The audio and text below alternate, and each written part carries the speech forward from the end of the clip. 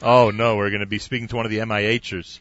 It's going to have to be two MIHers. It's going to have to be a very quick conversation. You know why? Because they're so busy doing things around camp, they probably don't have more than 60 or maybe 90 seconds to spend with us, I would bet. Isaac Rosen is Kollel and MIH? Where's Isaac? Right here. Where are you from? 5 Towns. All right. Sarah, 5 Towns getting a lot of recognition here today, here at Camp Pass. Where's Joe Nitzani? What's up, guys? How are you, Joe? Awesome. Is your first time on radio?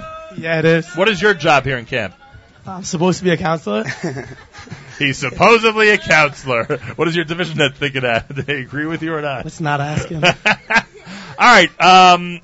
Where are you from, by the way, Joe? Great Neck. Great Neck, New York. Let's hear it for Great Neck. Does Great Neck send a lot of great staff members to Camp Hask or not? Are you the only one? I don't think they're going to hire anyone else. Then once they experienced you, huh? Oh, boy. All right, so MIH stands for Make It Happen, Isaac Rosen. Make it happen, yeah. What are some of the things you've made happen today? What are some of the things you were involved with today? It's mainly Kollel, and then in the afternoon, take care of like a day camper. And that's your job? Yeah. And how's that going so far? It's great. This is my third year here. Very nice. How many people are in the Kollel here? 6. Very nice. One of them is Real Boim. He's like the Roach Kollel. Wow. Where is he? He's hiding in the back.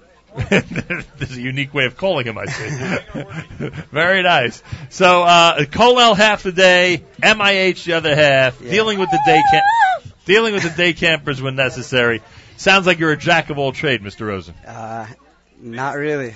I just fell into this position. Really? Interesting. Are you enjoying the camp so far? I love it. I was doing an internship before, and I couldn't hold back, so I had to get back. You mean an internship like in an office or something like that? Yeah, something like that. You thought you'd enjoy that more than being at Camp Hask? Parents. Oh, boy. Hope they're not listening. Joe Nitzani, how's it going so far as a counselor? Love it. Your reputation is amazing. You should hear what people say about you. They're probably lying. Is this your camper over here? Yeah, Raziel, say hi. Hi. How's it going so far? Raziel, tell me how it's going. Good. You're enjoying the summer? Yeah. Is Joe a good counselor? Yeah! Whoa!